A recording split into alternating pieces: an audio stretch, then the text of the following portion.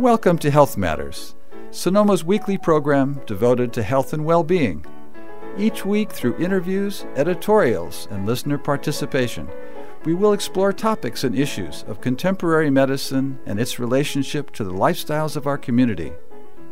Our goal is to provide you with information and resources to help you achieve and maintain what you deserve, a happy, healthy, and productive life.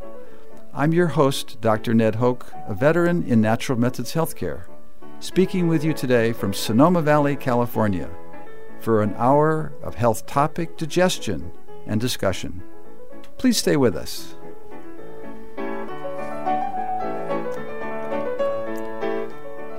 Welcome back to Health Matters. Today we're going to have the great pleasure of a second visit from Dr. Stephen Quay. Dr. Quay is the author of the first physician-scientist written book on surviving the pandemic, Stay Safe. He received his MD and PhD from the University of Michigan.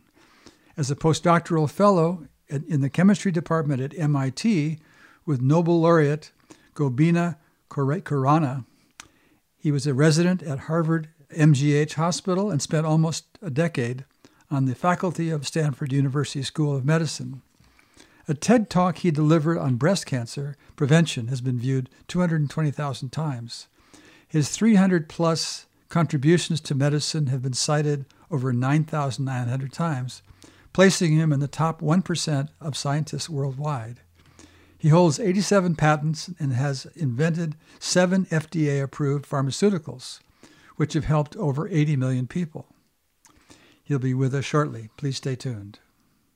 And welcome back to Health Matters again. This is Dr. Ned Hoke, and today we're going to get the opportunity to visit with Dr. Stephen Quay, the author of a new book, and I call it a manual, Staying Safe, A Physician's Guide to Survive Coronavirus. So, in Staying Safe, you quote from the famous Chinese classic, The Art of War. The quote is, "The art of war is of vital importance to the state. It is a matter of life and death, a road to either safety or to ruin. It is a subject of inquiry which can on no account be neglected." Here we are today when our U.S. senators are deeply engaged in their version of war-seeking to justify a Supreme Court nominee committed to unraveling health service protections. We have seen over the last months a federal administration unwilling or unable to effectively address our population's needs amidst the most compelling pandemic of our lifetimes. A thoroughly unwise and unsound chief executive committed to his personal power needs over his duties for the common good. This does indeed seem like a time to remember Sun Tzu's teaching from Chinese ancient history. So, that said, Stephen Quay, thank you for joining us. Welcome. Well, welcome. It's great to be talking to you, Ned, and to your listeners. Great. Well, for our listeners' benefit, you're the founder and CEO of a Seattle-based clinical stage biopharmaceutical company. You've served in a long medical science career that includes MIT, Harvard, MGH, and the extended period in the faculty at Stanford University. You've invented 7 FDA-approved pharmaceuticals. You hold 87 patents. You have deep, relevant experience which have enabled you to author Staying Safe. But what got you into writing this important manual? So, let's dial back to January, if any of us can imagine. And I began to hear about, so I spend an hour a day in the general medical literature on what's going on in the world of medicine outside of breast cancer, which is Atos's other project. Began to see this virus cropping up in China.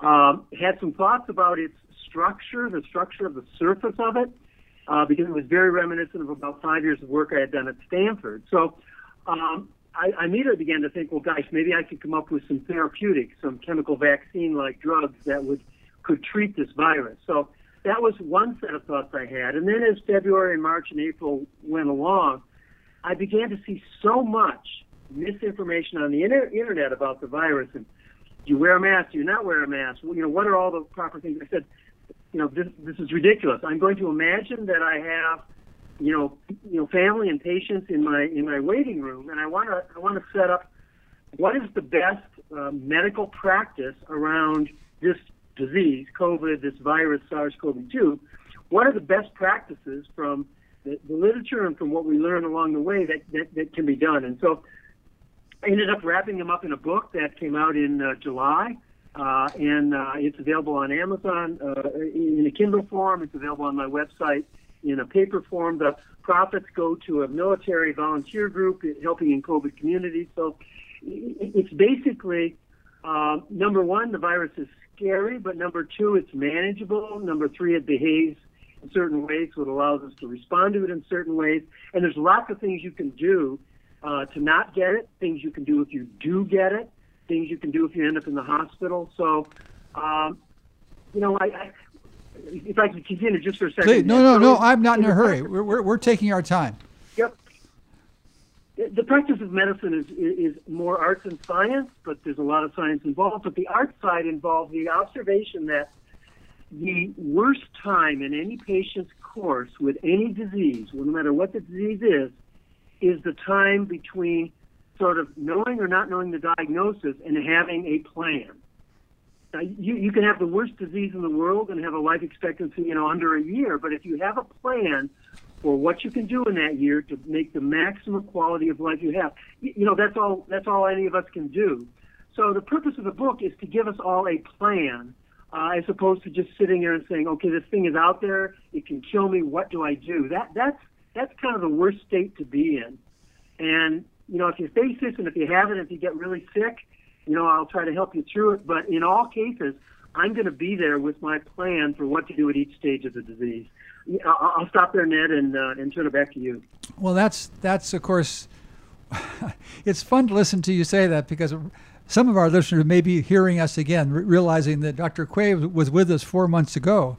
And of course, at that time, that's one of the things that most inspired me to spend time with Dr. Quay, was that exactly as he just said, this manual provides a plan, provides an outline, provides considerations on all the, well, I can't say all, but most of the very most important considerations that should you be afraid of the disease, should you contract the disease, how should you prepare yourself in terms of resilience and so on. And what Dr. Quay does is he walks us through all these different possibilities that he has just given us a little taste of, or at least the sense of, and it's so that in this one book you can have a whole map of how to live with the virus, how to stay alive, and as you say very poignantly, and I think importantly, how to stay sane. And one of the things, of course, that drives so many of us literally crazy, watching our government flout about in an awful way. And it's interesting. I was just before I came to this visit with Dr. Steve here, I heard on the radio that Taiwan has had 500 cases and only 7 people die. So there must be something somewhere that people know how to manage the situation. And I listened with great care with the radio people talking about, well, how did they do it? What did they do? And many of the things that Dr. Quay mentions in his manual are considered in this wonderful response in terms of the ability of the Taiwanese government to manage the situation more effectively. And there you are in Taiwan. So I praise the Lord, I guess. So yeah. Go ahead. No, I mean, so the additional fact is, as Taiwan is a small island, 23 million people, even smaller in California, 60 miles from the coast of China. But at any point in time, 6% of our 23 million people are in mainland China. They're either doing work or they're vacationing or they're seeing family. So if there was any spot that should have had a China-like or U.S.-like incident, it's Taiwan. But as Ned said, they got hurt in 2003 with the first SARS, and they said never again, and they meant it. And their CDC did a pretty amazing job. We can go into that if you want to. It's not relevant because the U.S. did not do, in the early stages, and now cannot do with the level of disease what it's done. You either get this at the beginning or you never get it. Mm-hmm. Well, one of the things that struck me too as very important is the story that I just heard about Taiwan is they said what Taiwan did was they worked very diligently to be sure that the citizenry trusted the government. So then the government could do the various things it needed to do to come to grips with the situation in a forthright manner, but they had the population with them. So is there anything more to say about that? No, there may be some cultural basis that the population is more willing to be with the government than the free-range Americans, as I call them. Right. But no, it's absolutely right. They were. It didn't get politicized. It was just the CDC. The senior government officials are PhDs and scientists and doctors. So they have a strong science, private sector science experience in the senior management of the senior executives of the country. So it certainly did help. And again, I think the Taiwanese people have a memory of the first infection, the first SARS, which said, "Hey, this is serious. We need to get a hold of it." Right. So now, to going forward, before we get into the important details in the manual, please let our listeners know about your recent connection with the White House. Tell us about this, if you would. Well,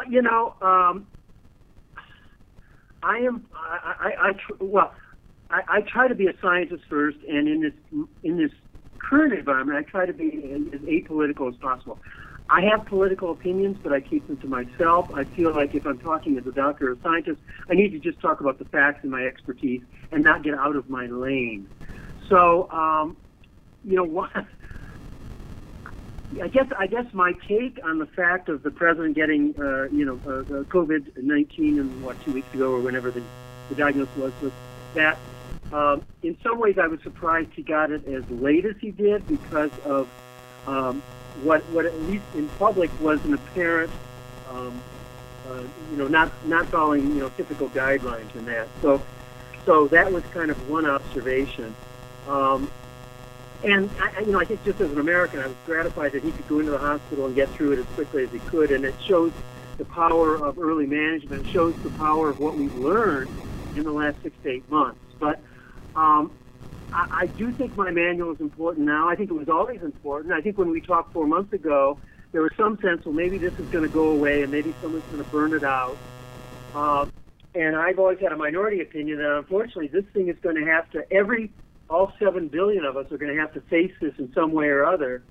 And therefore, this is with us for the long haul. And so I just said, well, maybe the folks in the White House could use some copies of this book. So I said, in the classic American self-promotion that we do, I sent them 50 copies. I put out a press release, and other people got my book and hopefully benefit from it. So did any? As I joked some people, I tried to write it at a middle school or early high school reading level. So I hope it's not too challenging for some people, but in any case, it's. Well, yeah, I think that's my connection. I think that's part of the beauty of it. Is I'm happy to hear you talk about middle school level, because it is so readable. I mean, that's the other part. When I sat down with it the first time, I kept reading this thing and I went, "This is wonderful," because it's so easy to read, and so it's when it could be awkward and difficult and filled with scientific jargon or so generalized that you wouldn't feel any of the edge of things. You wouldn't feel any of the sharp edges that go with things. Somehow, so anyway, I really celebrate the quality of the writing as well as the information. So now,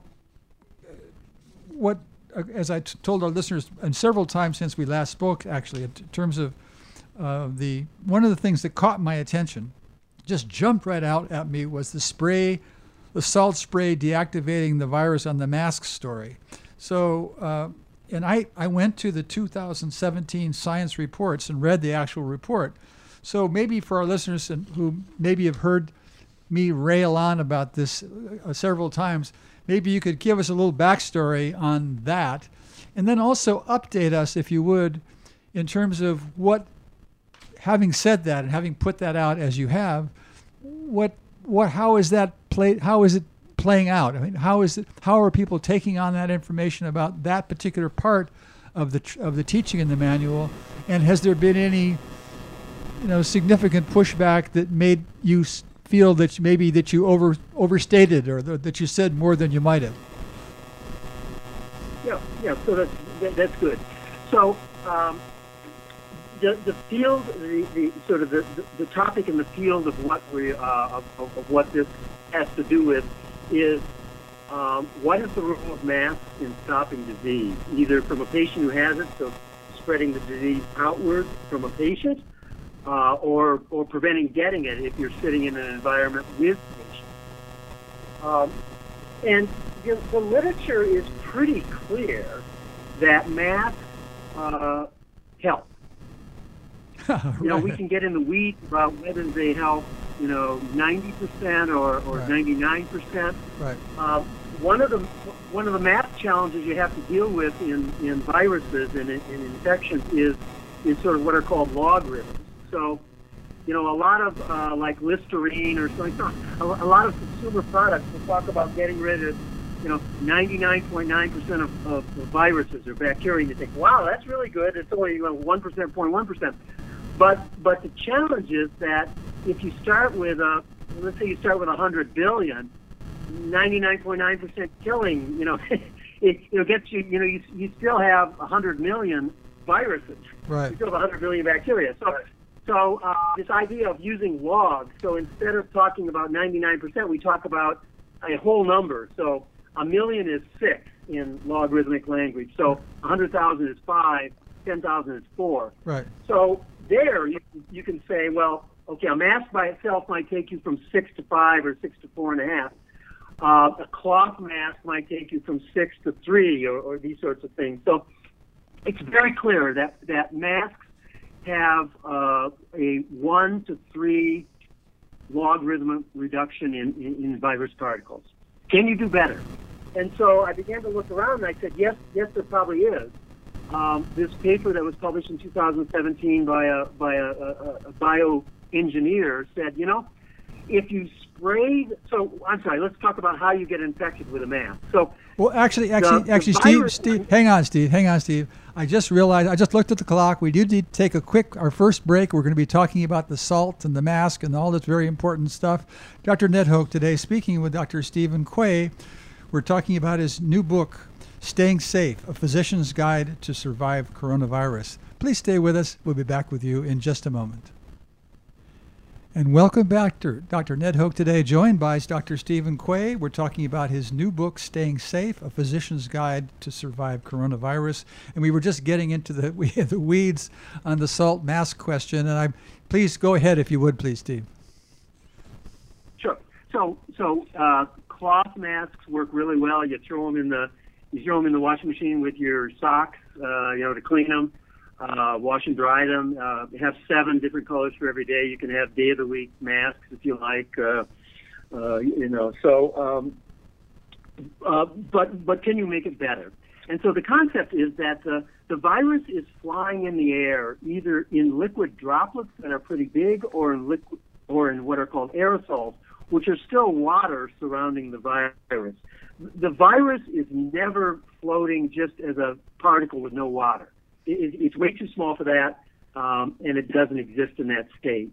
So what happens is the aerosol droplets or the water droplets hit the mask or get stopped by the mask, and what the cloth mask does is use what's called a tortuous path to get through, so that the droplet never can get through all the way to your mouth, to your nose, and so it hits the mask somewhere.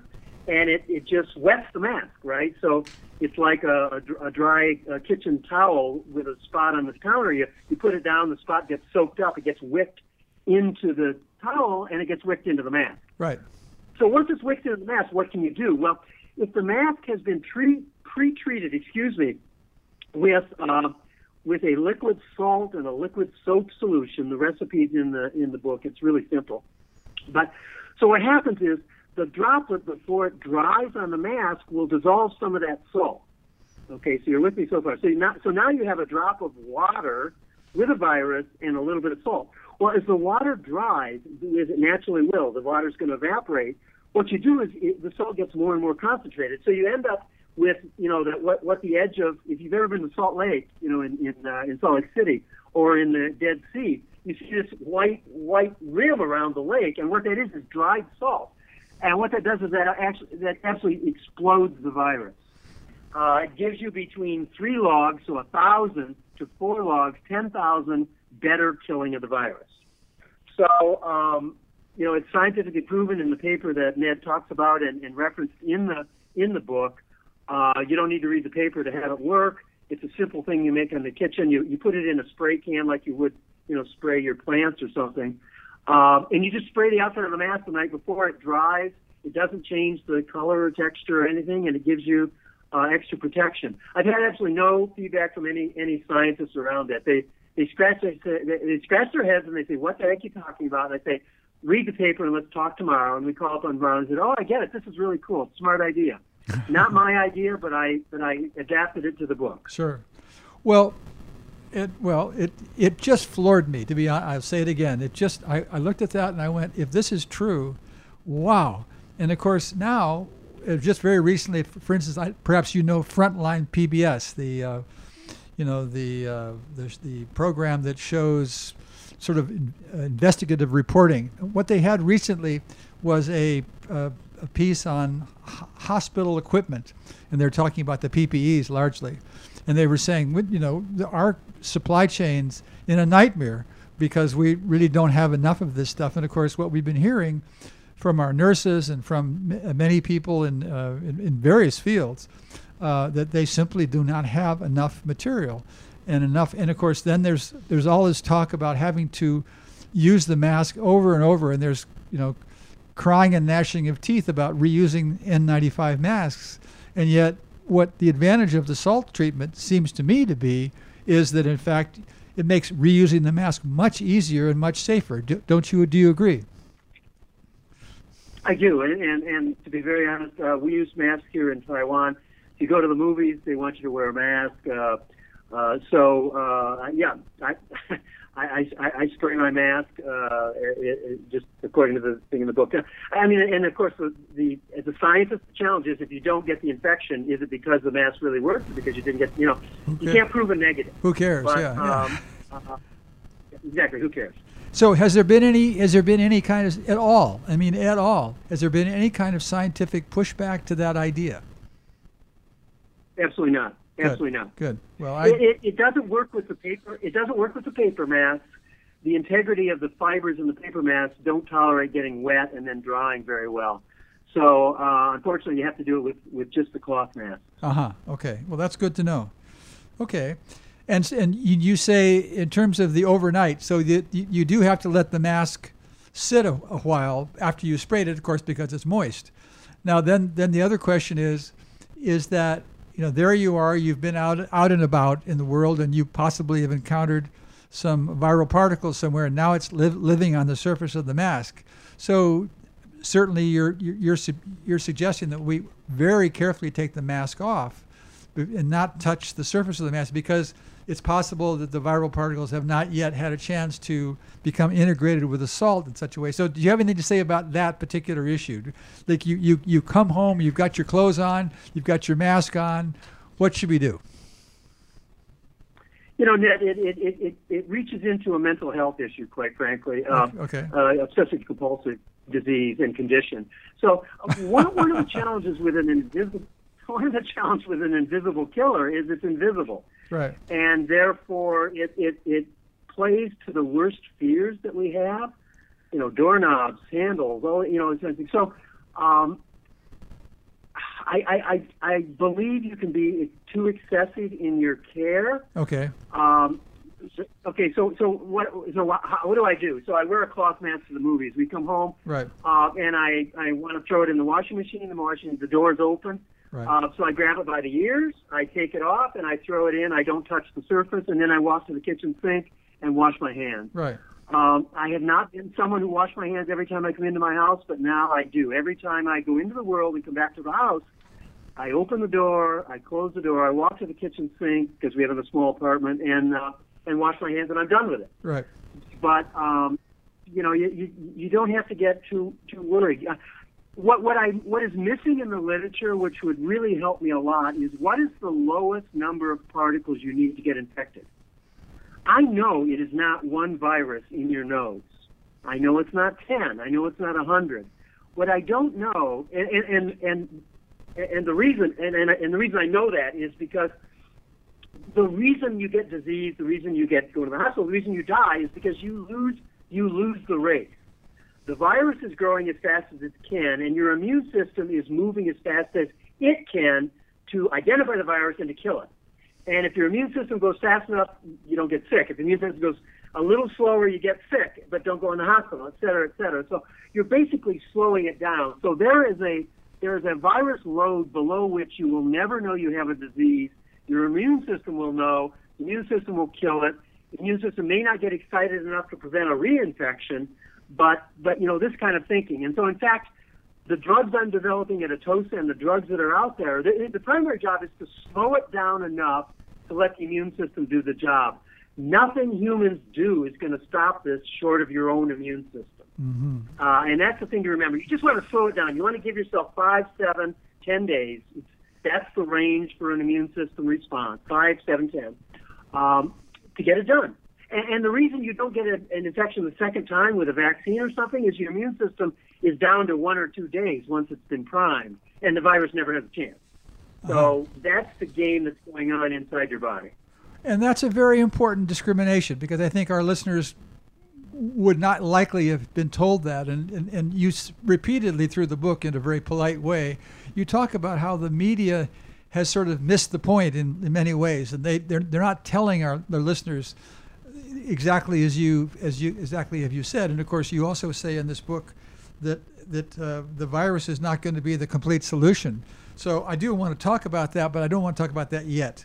So, okay. But let's talk about. I think you meant just to be sure, I think you meant that the vaccine will not be the complete solution. Yes, that's what virus. So just. Oh, yeah, no, excuse me. Yes, the vaccine will not be the complete solution. Thank you for correcting me. Now, your manual gives us the background of human pandemics in the past. What pieces of that information might be especially useful for the public to know about today's situation? Well, it might be related to just knowing where this fits in the scheme of things. And I don't memorize this stuff. Yeah, there it is on page 25. So yeah. So when I wrote this I think was around the 14th or 15th worst pandemic. It has jumped the 18th century plague and the Japanese smallpox, but this is by no means the worst thing we've had. It's down there around 15, and that is a tribute to modern medicine in many ways. It's also a tribute to the mass. So the Black Death in the 1300s that killed 200 million people. People knew to cover their mouths with cloth at that time. That was standard operating procedure. So when our Surgeon General in February said, "Yeah, you don't need a mask. It's stupid. Don't go out and get them." Wow. I just I cringed and I went back to writing the book. Yeah, exactly. I cringed and went back to writing the book. All right. Well, good for you.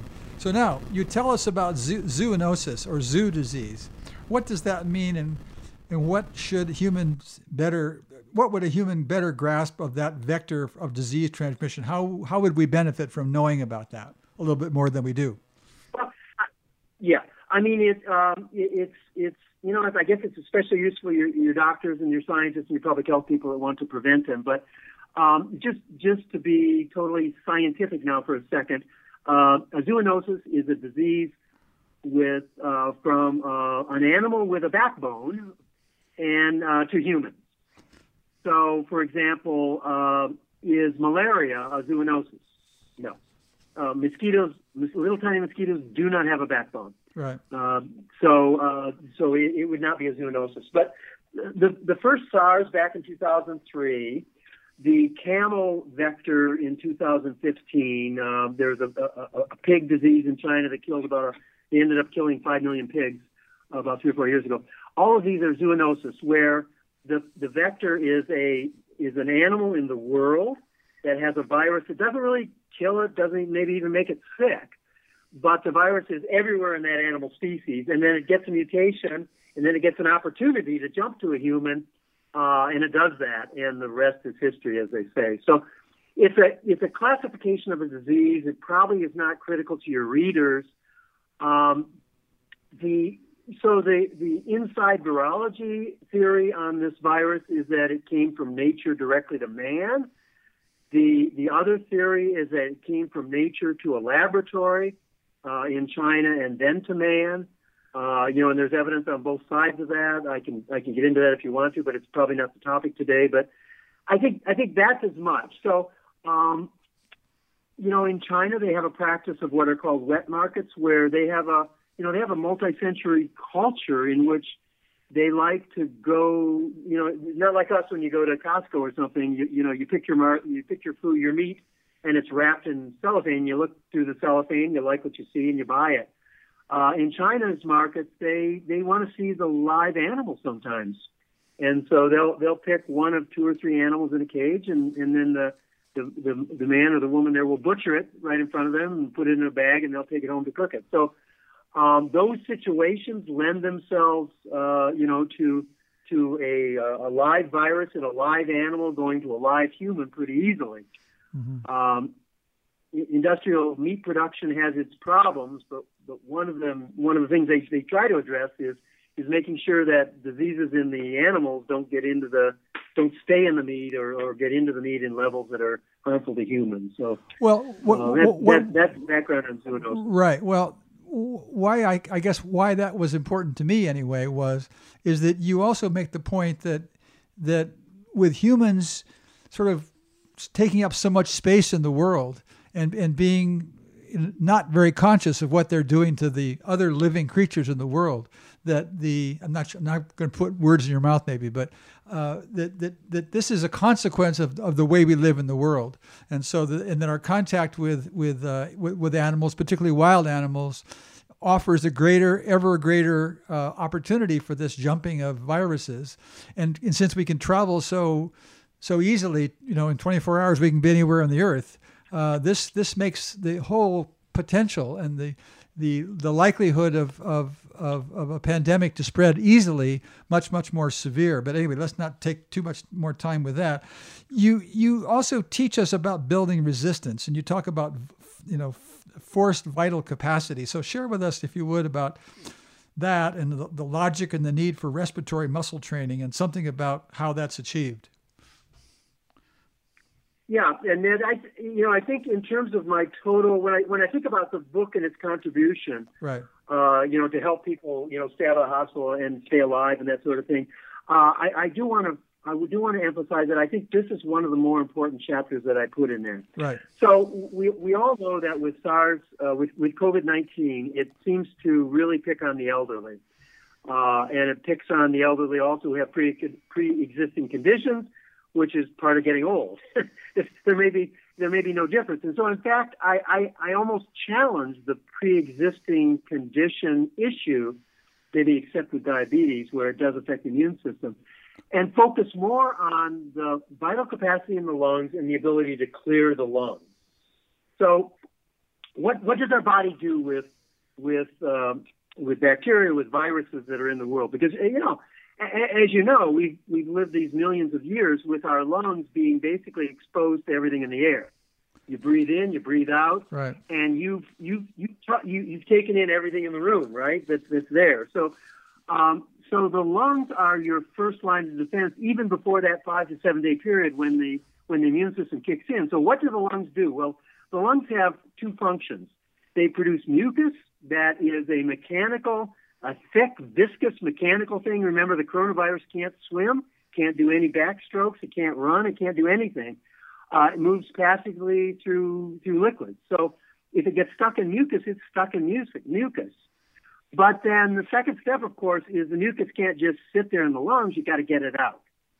And so being able to breathe deeply, being able to clear your lungs with high-velocity coughing, which requires strong respiratory muscles, is critical.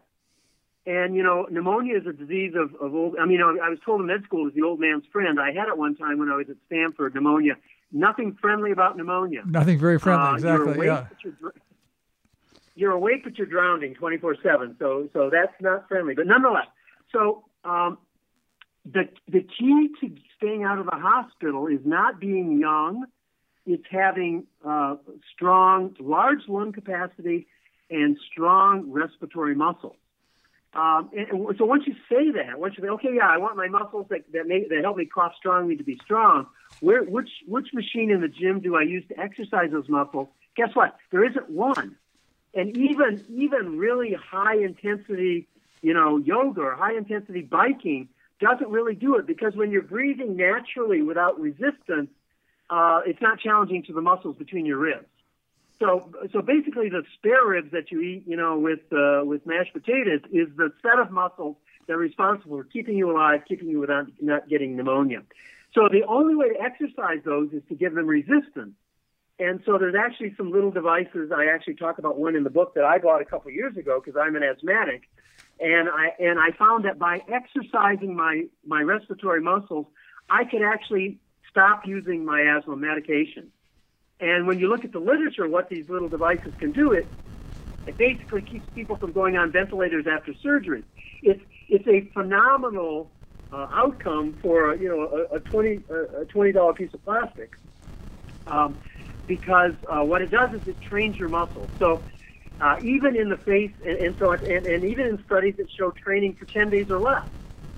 So even if you're feeling bad, you should start using one of these. But especially if you can use one, prophylactically beforehand, you can help yourself in a great way. I mean, I have another book inside me, which is How to Get Your Organs to Act Like They're Younger.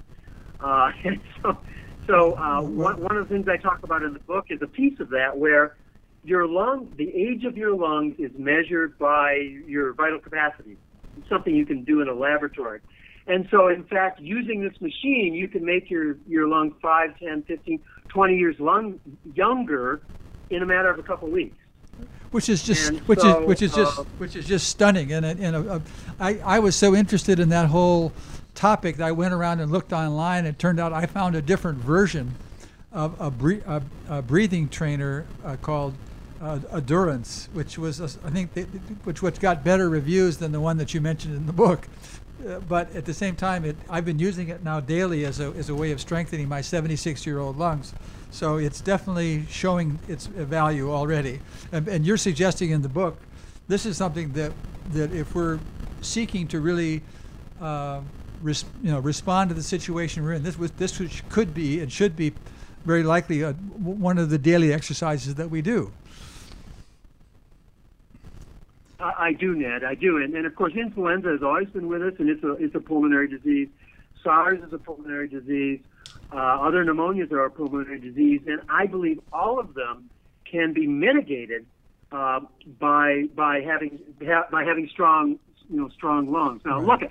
Look, can a 20-year-old die from a weird strep pneumonia? Absolutely, because it overwhelms even the 20-year-old lungs.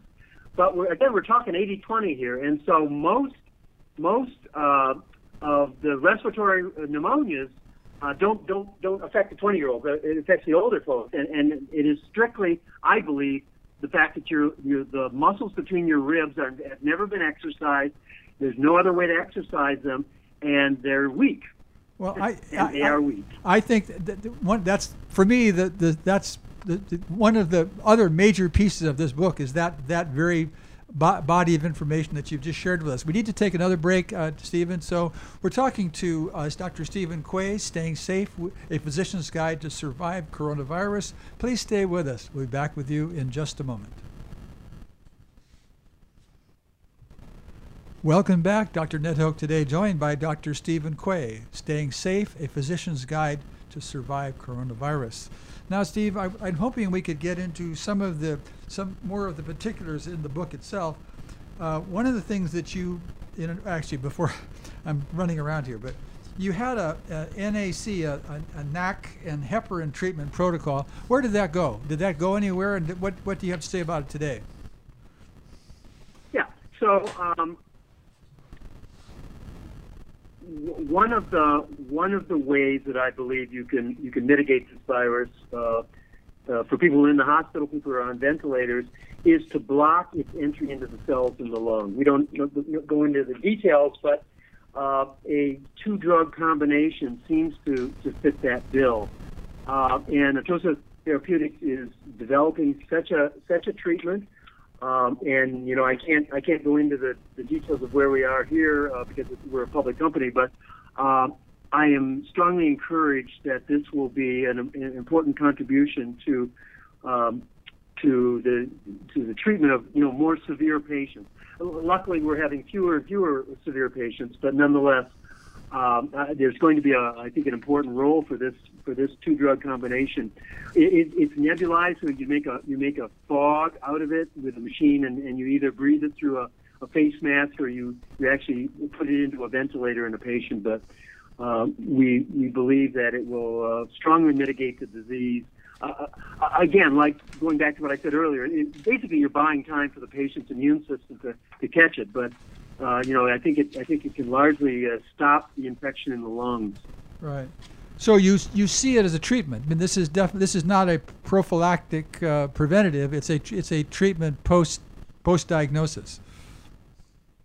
That's correct. Yes. So when you breathe them in, the chemicals coat the lungs, and then over the course of 6, 8, 10, 12 hours, they get absorbed into the body and excreted. Both of them are already used in patients, so their excretion is well known and safe. So you couldn't really use it prophylactically. I mean, you can't nebulize it every day like a patient would. So it's only used for treatment. Right. So you're forthright about why a vaccine won't be the solution. Now, we did cover a little of this, but I'd kind of like to circle back to that and put a circle around it so our listeners can really feel, because of course we're so overwhelmed with the public discussion how the vaccine is coming, the vaccine is coming. And yet you're saying that this, and you said it earlier, this is not going to be the solution. But say a little bit more about that and kind of why that's so. Well, look, I don't want to predict the future, and I don't want to be a doomsayer. I just want to use the facts from the past to try to point to where we might end up. But number one, there are at least 6 different diseases that involve a coronavirus or a coronavirus-like infection in which vaccines were attempted, and they all failed for a very characteristic process called antibody-enhanced disease. The FDA is looking. So the FDA put out guidelines last week, and I actually updated a post on what the guidelines pointed to, and the FDA is looking very carefully for this particular condition. So that's kind of point number one. Point number two is we know now from the so every vaccine tries to be as good as the natural infection. The natural infection is arguably, when you live through it, you have the best immunity because the virus tried to kill you and it didn't work. We're not finding that with this particular coronavirus, the immunity fades, at least for the antibody part of it. Maybe not the cellular, the T cell part of it, but at least the antibody fades, and people are being reinfected with new viruses. And that's being seen all the time. So, number one, there's never been a coronavirus vaccine made because of some technical issues with the viruses, so that's a challenge. Number two is we know that the best vaccine in the world for coronavirus is the virus itself, and we know that most people don't show strong immunities, a few months or even 6 months later, and are getting reinfected. And we know they're getting reinfected. We know by looking at the viruses that it's a new virus because it has mutations that couldn't possibly have come from inside their body. So when you ask when somebody gets an infection and then they get well and they get another infection, the two choices are, well, did the infection just go subclinical and they had it for the whole time, or is it really a new infection? And you can answer that by looking inside the booklet of the virus, the gene of the virus, and you can say, no, this virus is a new one. You've never seen this one before. So we're seeing a lot of that. So, The FDA has set a hurdle of 50% effectiveness for the vaccine as the requirement for approval. I think a salt-covered mask probably gets you to 95%.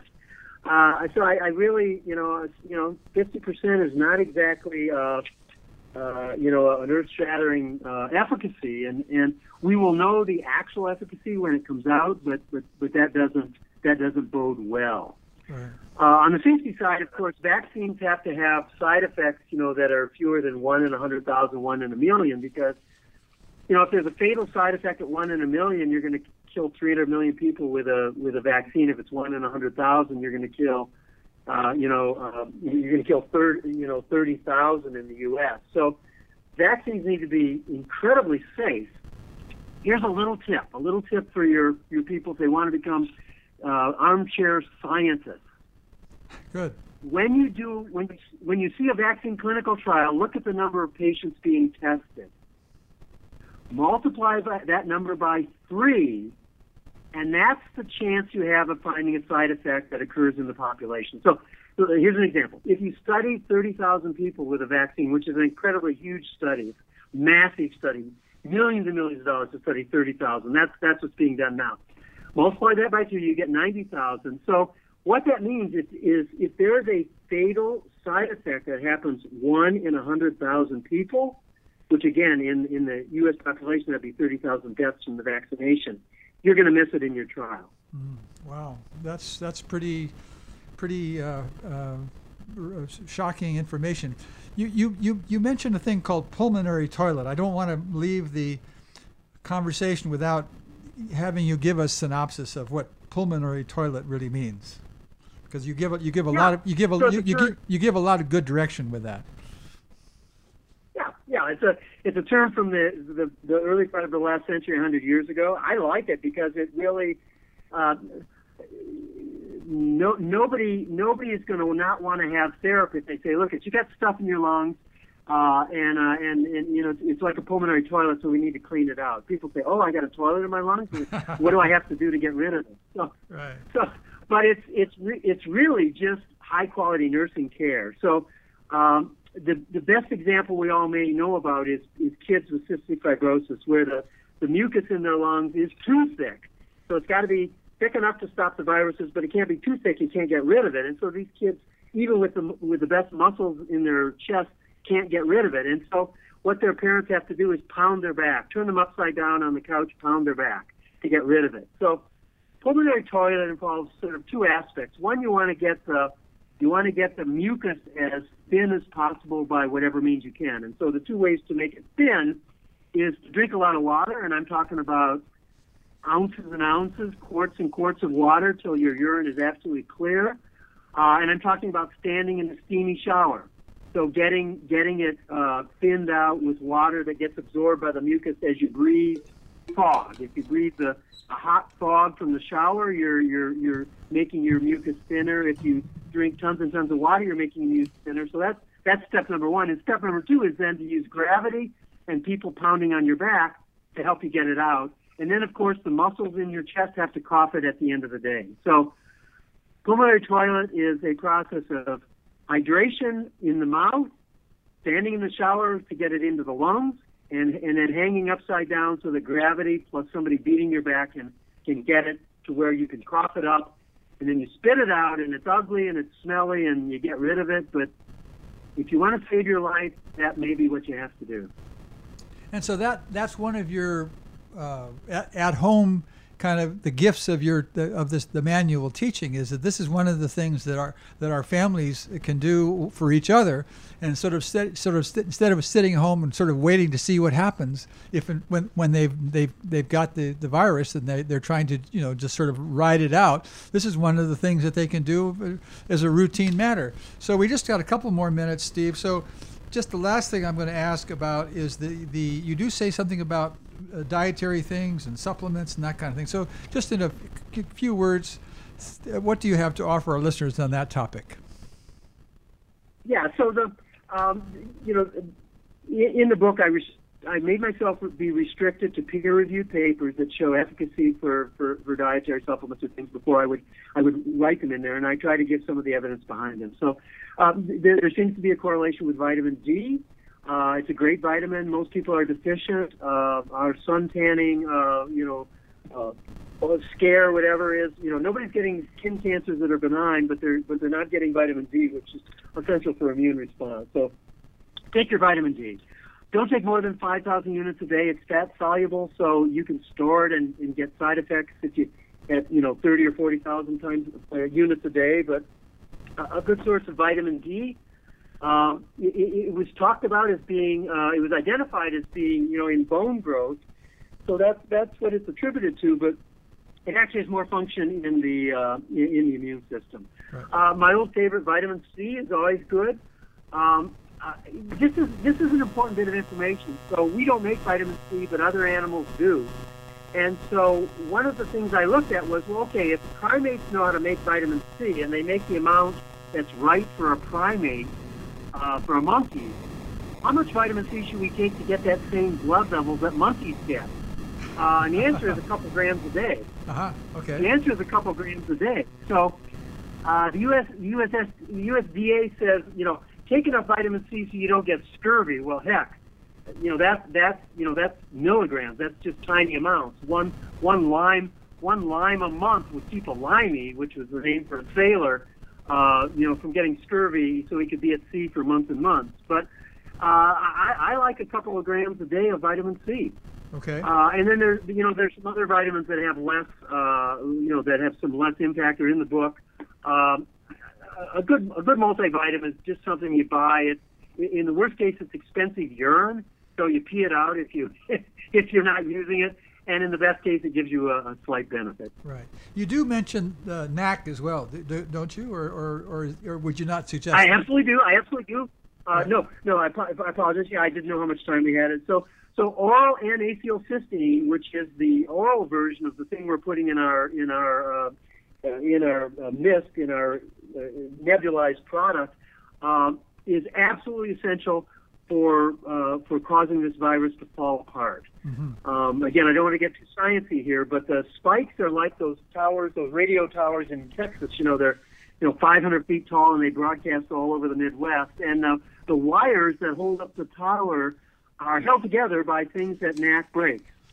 So basically, if you take your NAC, you will break all the wires around the tower of the virus, and then the virus, all it takes is a small breeze, and the tower falls over. So scientific published in the literature, NAC will stop this virus from infecting cells. Wonderful. Period. End of story. Okay. Well, good. Okay. We are out of time. Steve, I know our listeners are going to want to tune in to you more.